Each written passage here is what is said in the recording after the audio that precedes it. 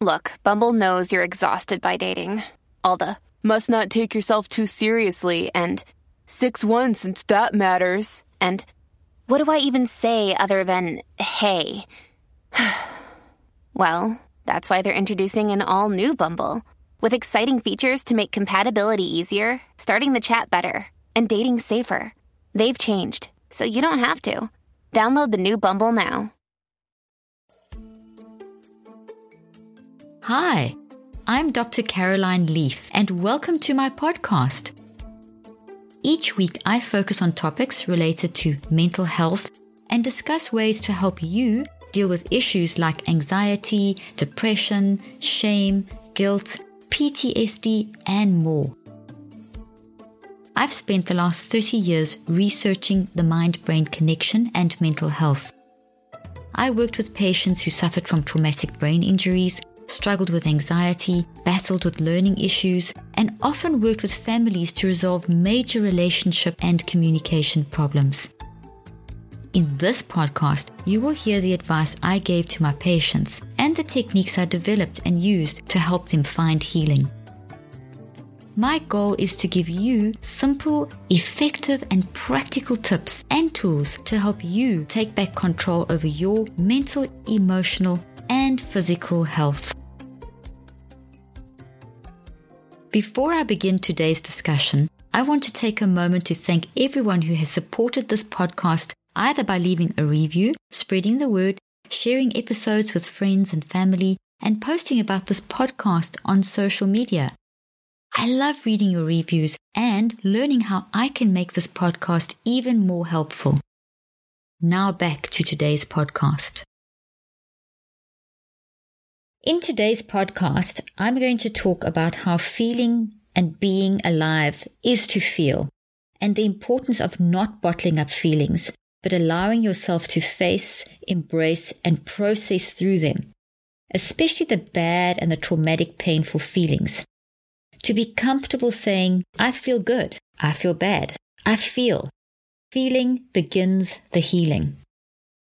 We aren't meant to live in a dead zone of feelings. Yet, we often prefer not to feel, especially when it comes to negative emotions. We sometimes will do anything to avoid the pain, the boredom, the sadness, the insecurity, or the emptiness. And what is often overlooked is that if we don't feel the pain, then we don't really experience the pleasure. Without this contrast, we actually numb ourselves to both the pain and the pleasure. Without this contrast, we can lose the appreciation and the perspective to be gained from the easy, peaceful, and smooth-flowing and joyful times. Without this contrast, we can't learn to stop sweating the small stuff. We need to learn to just be grateful to feel. Often people feel that being depressed or sad are made to feel that it's inconvenient to others or that something's wrong with them. The comments are just like, get a grip and pull yourself together. This is especially bad in this current happiness culture climate that we live in, where we are made to feel like we are sinning or not trying hard enough if we're feeling down or sad or blue. We also need to watch out for the message of medicalizing misery, which is that a pill will numb and solve all your issues. This message goes something like this. If you feel sad or depressed or anxious or on edge or in pain or hurt, then there's something wrong with you and your brain, and you are ill and need to suppress or control this with medication. This is so wrong. And it flies in the face of the logic that human suffering is pretty much unavoidable and needs to be processed and coped with. We don't live in a bubble. We live within the context of challenging life experiences, with all its ups and downs and tragedies and bad decisions and mistakes. It's almost as though we must feel guilty or ashamed if we feel sad or worried. We're supposed to have fixed with scripture as though it was a magic potion, or accept your label and take your meds as though it's a disease process in our bodies. Doing this keeps all the negative stuff trapped inside our brain and every cell of our body, creating a very negative feedback loop between the brain and the body and the mind, which will eventually break us. Feeling down can actually make you mentally strong. Some of your greatest character leaps have come from the hard times. This is how we develop wisdom and how we experience the spiritual need to reach out and help others based on what we have experienced. We need to get comfortable with just feeling and being and not always looking extrinsically for the happy high or to find a way out of the pain by putting something into us or doing something. There is a literal cleansing, like a deep clean, when you face and embrace stuff instead of stuffing stuff. To be alive is to feel. Emotions are real. They have consciousness, physics, and biochemistry as their fundamental operating systems. So, try as you might, but they aren't going away anytime soon, and they are going to explode volcanic mode unless processed and reconceptualized. So, how do we build our emotional endurance? The good news is we do have a switch. It's our minds. In today's podcast, we're going to be discussing how to deal with and understand and navigate and embrace and reconceptualize the ugliness and the misery of life. And to help me do this, I have my very good friend, Laurie, who is part of my network of professionals. She's also part of my advisory board for my clinical research, and she's in the studio with me today. Laurie is a brilliant lawyer and used to be a prosecutor and had some pretty rough experiences. Laurie, welcome to today's podcast. I'm so thrilled to have you in the studio with me. Thank you for letting me come and tell some stories today.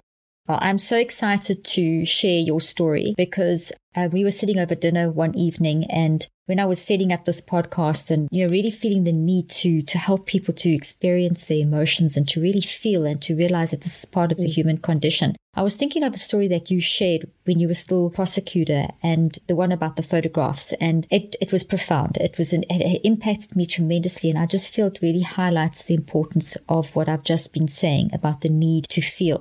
Can you, first of all, just tell the listeners who you are, a little bit about your background, and then let's dive into this incredible story.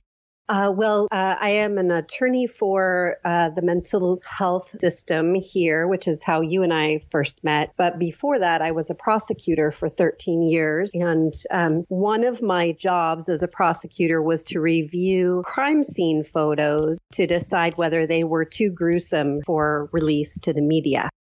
But this story that you and I talked about over dinner was, there was every now and then we get an especially emotional case, and this was one of them. A 13-year-old girl was raped and stabbed to death and left in a field. So I knew, this was going to be a tough case. But the practice was for the, but the practice was for the police to provide these photos to me digitally, and they would be numbered. And they would give me a heads up about the toughest pictures. So I sort of knew as I was clicking through them on my computer screen when I was going to be approaching one of these photos. And, you've talked about this before many times in your podcast. Our bodies have these physical responses to stress, right? Absolutely. Okay, so you'll have to tell me what's going on here. But I basically, when I would look at these photos, I would get shaky hands. I would sweat. My breathing would have this strange pattern. And like my eyes would even blink faster, almost like I didn't want to see what was going to happen next. Wow. So your body was anticipating or responding to your mind at that moment. So the anticipation was there. So the police had already prepared you for this X photo number is going to be a really bad one. So your whole body, which is not designed, our brains and our bodies are not designed to handle. That's not normal stuff, to see people in murdered and so on. It's just not what we designed to. It's not how we are as humans. It's being with our optimism design can't handle that. So our body starts reacting to what our mind is experiencing because our mind is moving through our body.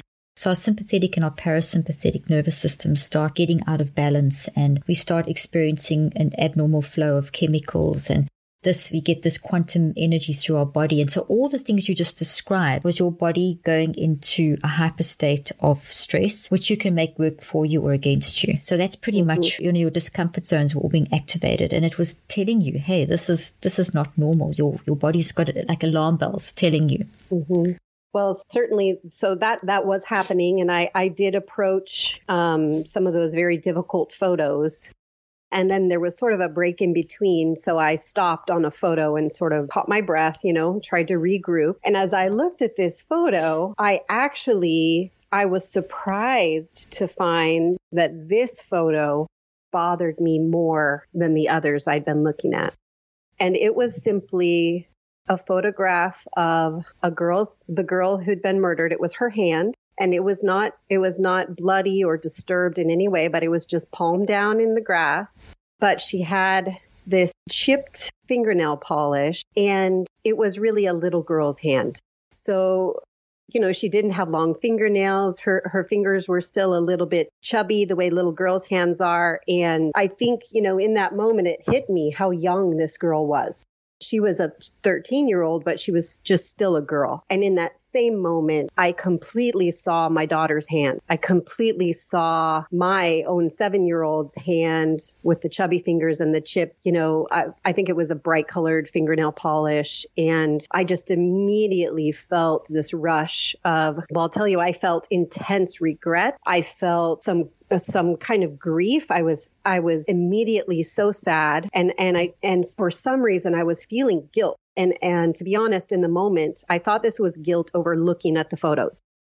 Wow. There's this moment when you're looking at the photos that you think, I am not supposed to be here. Wow. Like you said, I'm not supposed to be seeing this. And my job was just to release the photos to the media or not. I wasn't the prosecutor prosecuting, doing something about the criminal that had performed this act. I was sort of an outsider to that process, so I felt a bit helpless. So I thought that's what the guilt was. Wow. But when you get all these feelings at once, you don't always process what they all are. Absolutely. It's overwhelming. It was a lot. So I tried to work through the rest of my day, some decisions about the photos, and I went home and I did what you've said, I've heard you say many times is exactly the wrong thing to do. This was 10 years ago, right? This was in my pre-Leaf days. Yeah. But no, I was internalizing it. I was thinking about it. I was building some toxic thoughts around what this meant and what I was doing and what my son life was like. It was just this out of control tree that was growing inside my brain. And I went home and poured myself a glass of wine instead of having dinner. So I was doing two things that we're not supposed to do. I was trying to put something inside of me, to help it or to not think about it or whatever. So that was sort of my first reaction. Wow. But I was lucky enough to have a husband who noticed that something wasn't right. And he came to sit down with me at the table and ask me, what was going on. And to be honest, I was reluctant about that. Maybe Dr. Leaf, you can explain why would I have been reluctant to share that feeling initially with him? That's an outstanding question because you mentioned the one thing that struck me that you said the range of emotions that you went through when you saw that photo.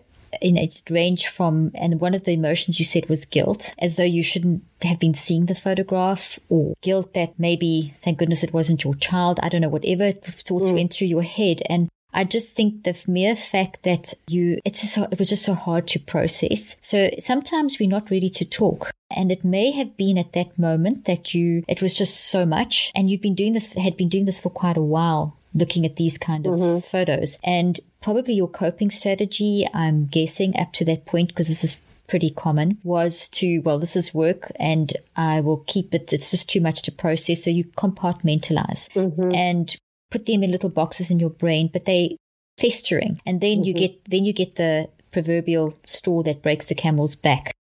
And that's probably what this photograph was, especially because of the close link, how you linked it up with seeing it as though it was your own daughter. And I think that hit you, and it was just like so much to process. It was very difficult to speak about. And you had trained yourself. We get into habits of not feeling. And like with your job, this is your prosecutor, you have to do this. This is what you have to do in order to cope. And you kind of had built up maybe a shell and a way, and it had a way of dealing, which was to not deal.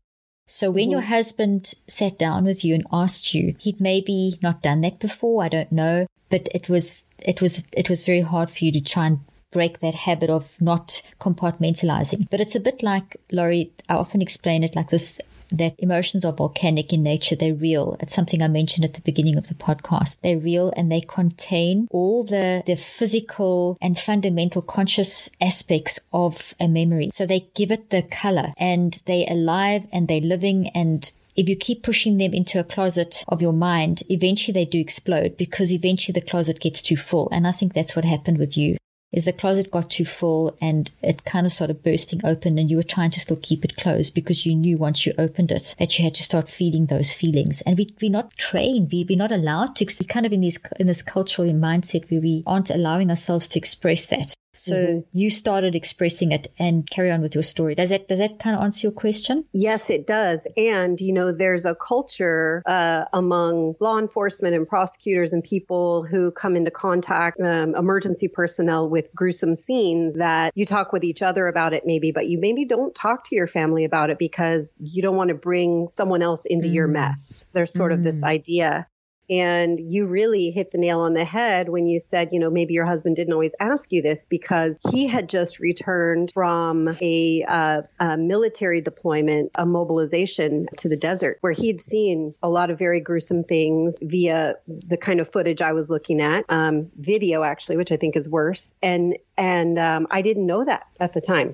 Wow. And so when he approached me and asked me what happened, and, I did finally tell him the story and how it looked like our daughter's hand and how it had affected me, he immediately had a response. He was able to teach me how he had coped with that and that he'd experienced the same thing. And so all of a sudden, this horrible emotional response I had was turned into a point of connection for us. A point of healing for me, healing for him, because he's now talking about his experience. Like it really flipped the whole thing upside down when we were able to talk about it together.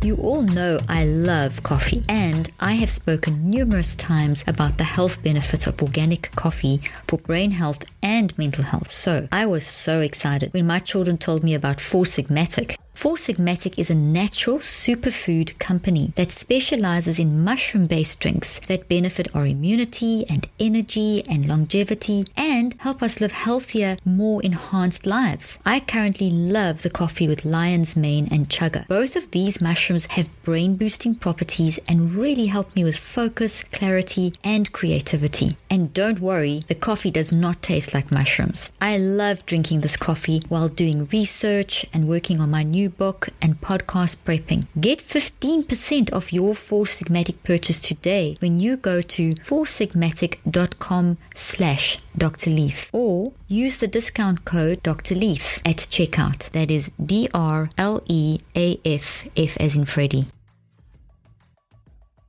Before we continue, I want to tell you about and invite you to my 2019 Mental Health Summit in Dallas, Texas, December 6 and 7. In this conference, you'll learn scientifically researched mental self-care techniques to help you overcome mental ill health, help others, and help your community. You will not only gain more knowledge about the current problems in mental health care, but also about real, long-term, sustainable solutions and how to apply these solutions in your own life and in your community. In this summit, you will learn how to overcome mental health issues like anxiety and depression, learn how to help children and teens, learn correct nutrition and exercise to boost your mental health, learn how to identify and define your unique identity based on neuroscientific research, learn how to improve memory, learn how to help family members and loved ones who struggle with mental ill health, learn how to avoid burnout and manage stress, learn how to deal with disappointment, learn how to overcome intrusive and chaotic thinking, and so much more. For more information and to register, go to drleafconference.com.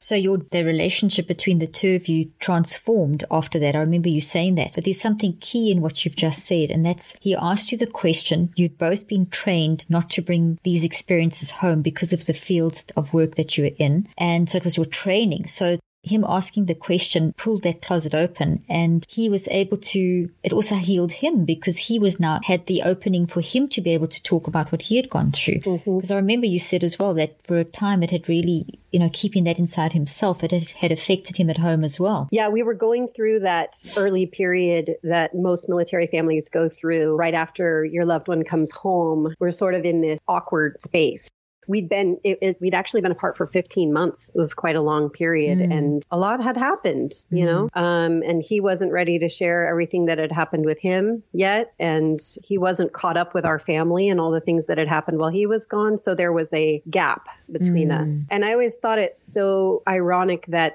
it was this terrible thing that sort of was a thread that started stitching our support for each other back together again. But there's that contrast, your ability to feel, you allowed each other to feel. So that human connection, that deep, meaningful connection between the two of you was activated by him noticing that you were feeling different, that you were down, and then asking you, and then listening, and then together kind of rebuilding. And that was really it's very powerful. And you actually went through that. Whereas if you had kept that, stuffed in the cupboard and he had kept his emotions stuffed in the cupboard, it would have exploded anyway, because it's volcanic in nature, these emotions.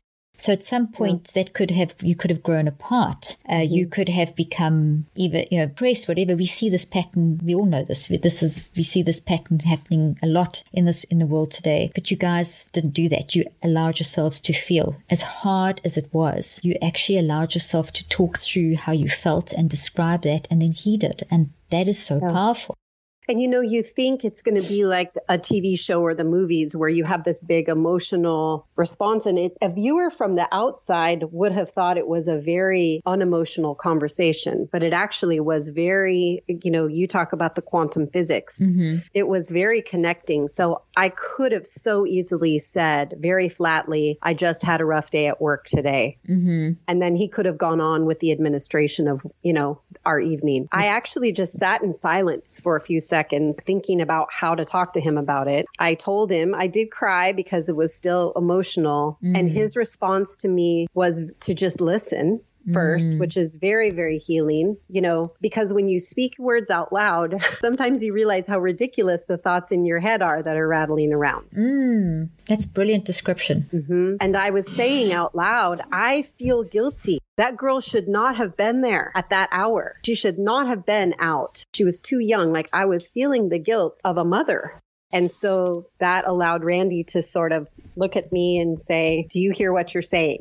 Making some understanding of some of the improper thoughts that were rattling around there. So look what happened there in you saying you felt guilt, and then which is that emotion that hit you along with the horror and the trauma and the tragedy and the pain and all those other normal reactions that we get to something terrible. You started feeling a very conflicting concept of guilt because, and you couldn't work out why. So on top of the pain, you had this conflict, and why should you feel guilty? But by saying it, you allowed yourself to feel, and that's the point of what we're trying to talk about here, and which you did so well, is you allowed yourself to feel, you allowed yourself to say what almost you didn't want to say. And by Randy listening to you, he managed to reflect back at you and ask you, why do you feel guilt? Listen to what you're actually saying. You weren't responsible for that child. So that obviously opened. What did that do when he did that? What did that do for you?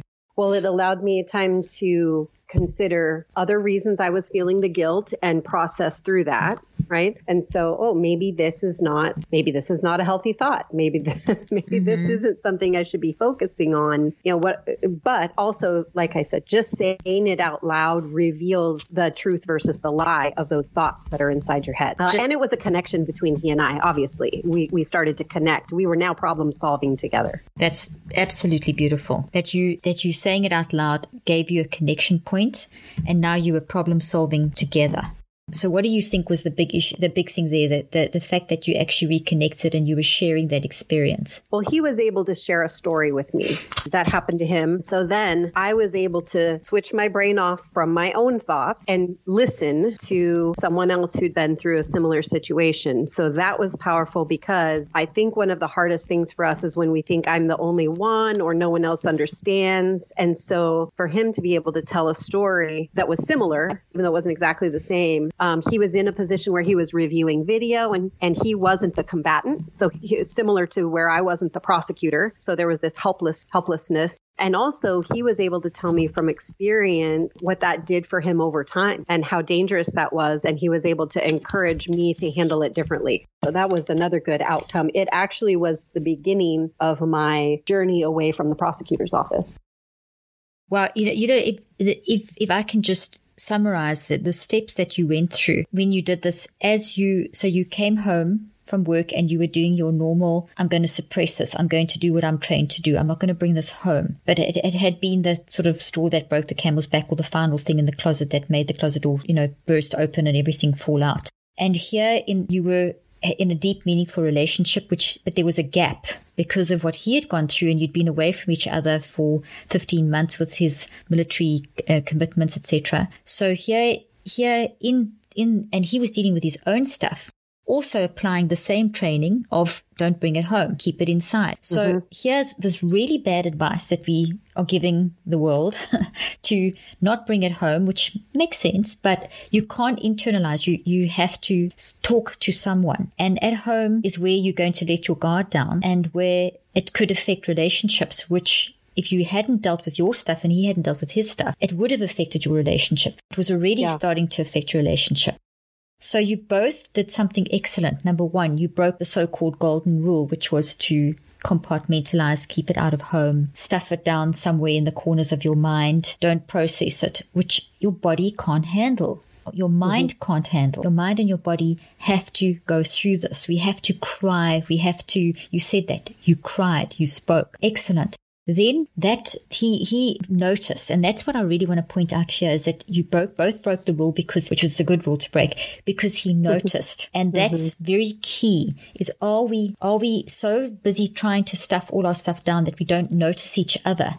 So he went out of himself and noticed you, asked you what was wrong, listened, problem solved, and then he did something very interesting, is he then shifted to when you were ready. He didn't come in straight away with his story, but when you were ready, when he had noticed, he had listened, he'd allowed you to cry and express your emotions, you'd started a little bit of problem solving, you'd started kind of moving towards that.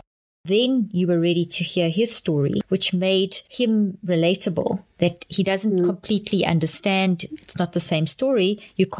Your own experiences are unique, but he experienced something that made him feel very similar to what you were feeling. Also a very abnormal situation. So there was a connection. And then that helped you to then go deeper into problem solving. Yeah. And the connection we made gave us the tool for the next situation that came up. We started becoming closer and closer after that. That's incredible. Just explain that again. We'll take it a little deeper. So now that we'd had this common experience and we'd sort of learned that sharing these things that we were keeping inside was an opportunity to problem solve together, I felt like it was a turning point that started to open the door from his return home to talk about more things in the open. It broke the quietness. It broke the secrecy of feelings. Okay, that's what you've just said is absolutely outstanding. It broke the silence. I love that. And that's really what I'm trying to get to. You've actually hit the heart and the core of what I'm trying to talk about in this podcast, is that we've got to break the silence. And you broke that silence. And now that gave you a whole new way of coping. It gave you a new toolbox. As you said, you had coping strategies for the other things, because nothing's solved in a day. Every day there's some new thing to deal with. But it broke the silence. And if the silence hadn't been broken, Laurie, what do you think would have happened? Well, definitely we were on a course, and we've still made mistakes this way going forward. Not that we have a perfect relationship, but when we choose to try to engage with each other, sometimes we might argue about it. You've talked about this on your podcast, how to argue effectively versus how not to. But that, just because you're arguing doesn't mean you're not engaging with each other, doesn't mean you're not deepening your relationship and your understanding of each other. And so we had to relearn how to engage with each other. So that's what it did for us. There have definitely been times when we've gone back into silent mode and grown distant. There have definitely been times when we felt like we were in a season of arguing. And then there are seasons where it seems like things are going really well. But just keeping to put tools in the toolbox that's the name of the game in relationships. That's incredible. Tools in your toolbox. I love that. I think that's incredible. Laurie, if you had to summarize your experience, what would you say would be key in this whole, from the story and how the story was the trigger? What was the key takeaway that people could get from this experience of yours?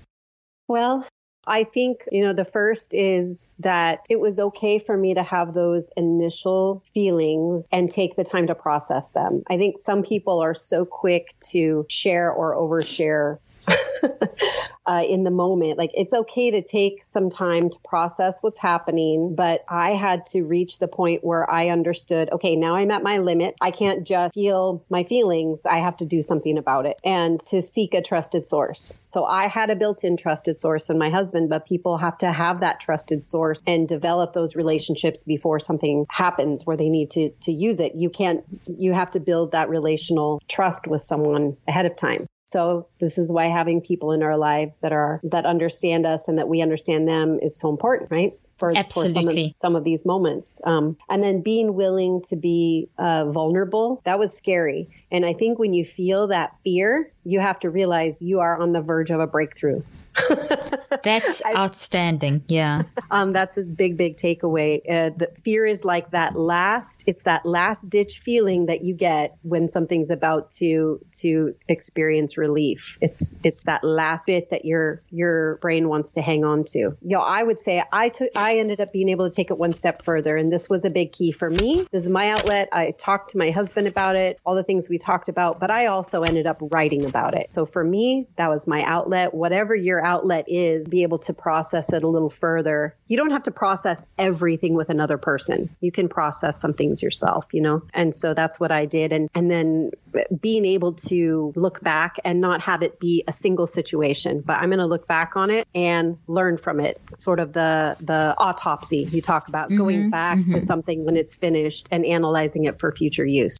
Brilliant. That's absolutely incredible. Okay, I'm going to summarize those 7 things that you've said for the listeners because I think it's outstanding. And I think that what you've given 7 steps here that are fantastic. Okay, so first step is that number 1, you needed the time to process to a point. So in terms of today's podcast, allowing ourselves to feel, you broke the golden rule and you allowed yourself to feel. You didn't stuff it. You didn't suppress it. You actually allowed yourself to feel. So you on your own started opening that door and started looking inside and started acknowledging and experiencing those feelings. Scary as it was, you did it.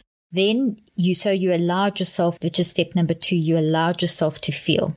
Number 1, you gave yourself time to process. Number 2, you allowed yourself to feel. You didn't suppress it. Mm-hmm. Number 3, you reached a point where you felt that you could start talking about it, but that was triggered by someone that you trust, that you have a relationship with, that you're in deep, meaningful connection with, and they noticed. So the third point is to make sure that you have someone you can talk to and that the people in our lives actually notice enough to actually ask the question, because your behavior was different that night and your husband noticed and you trusted him, so you were able to express yourself. So point number 3, trusted source to express. Point number 4, you need to be vulnerable, willing to be vulnerable, willing to talk about why do I feel guilt?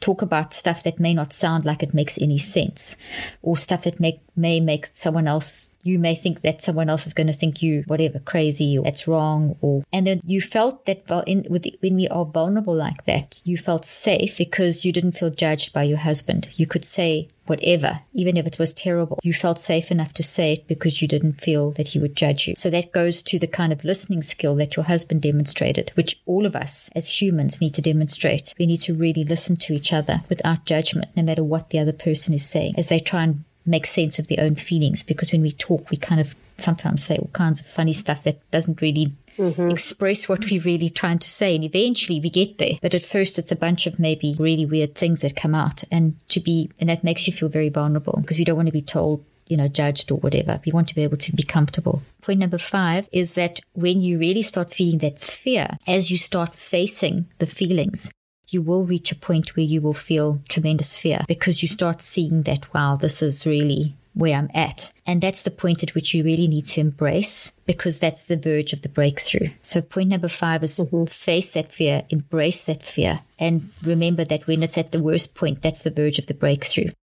Point number 6, you don't have to tell everything to everyone. You don't have to process everything talking to someone, but you find another avenue. And you found writing a huge part. And that's something that writing really helps to sort out the disorganization in our brain that comes from traumatic experiences. It creates tremendous disorder in our mind, which means that then there's tremendous disorder in our brain. So writing really helps with that.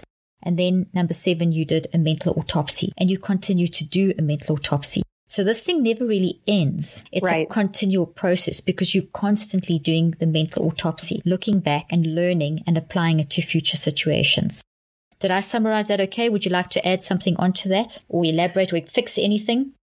Well, I was just feeling my feelings. You just put the clinical cap on it. Well, you did it. You did a beautiful job. You did a beautiful job, Laurie. This has been so insightful. And I just know the listeners have learned. Every time I talk to you and hear the story, I learned something new. And I think if you had to you've given us 7 key takeaways, which I've summarized. But if you could just say one thing to encourage people to feel their feelings, what would you say? Well, I would say that the big key that you've actually taught me and that I sort of did by accident in this case was that breaking the silence of the feelings.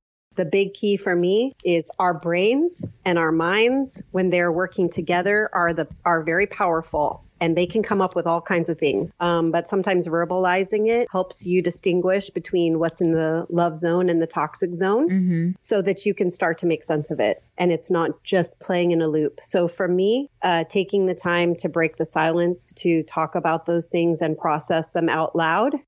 Our ears hear our words and it sounds different than hearing our minds on the inside. And so that was a skill I had to learn in order to start getting these breakthroughs.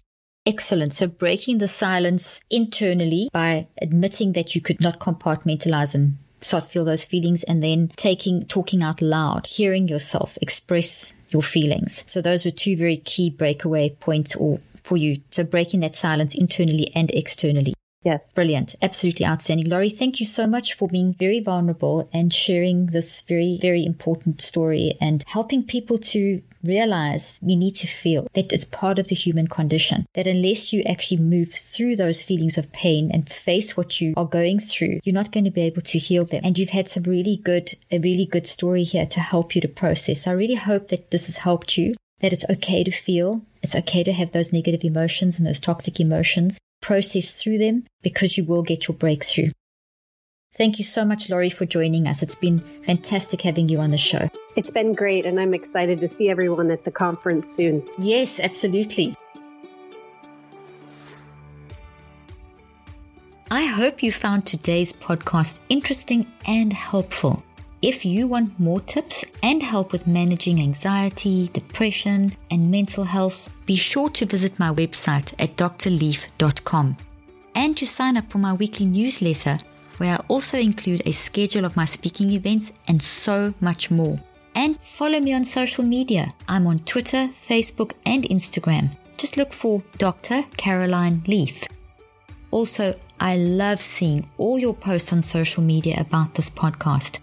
I love seeing what resonates with you and what you've learned. So be sure to continue posting and tagging me and letting me know what you think and how these tips worked out for you. And don't forget, leave a review and keep spreading the word about this podcast. Thank you for joining me today. I really hope you learned something new and helpful. Till then, I'm Dr. Caroline Leaf.